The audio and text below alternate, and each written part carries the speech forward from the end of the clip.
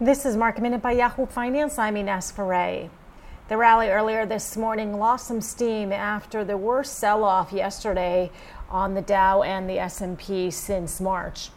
Taking a look at the Dow right now, it's up more than 300 points. The S&P is up about 1%. The Nasdaq is up about 0.7%. But earlier this morning, the Dow had been up more than 600 points. Looking at some of the stocks that are moving today, Tesla is under pressure, moving to the downside. This is after it was downgraded at Morgan Stanley to underweight from equal weight over concerns of potential risks to U.S.-China relations.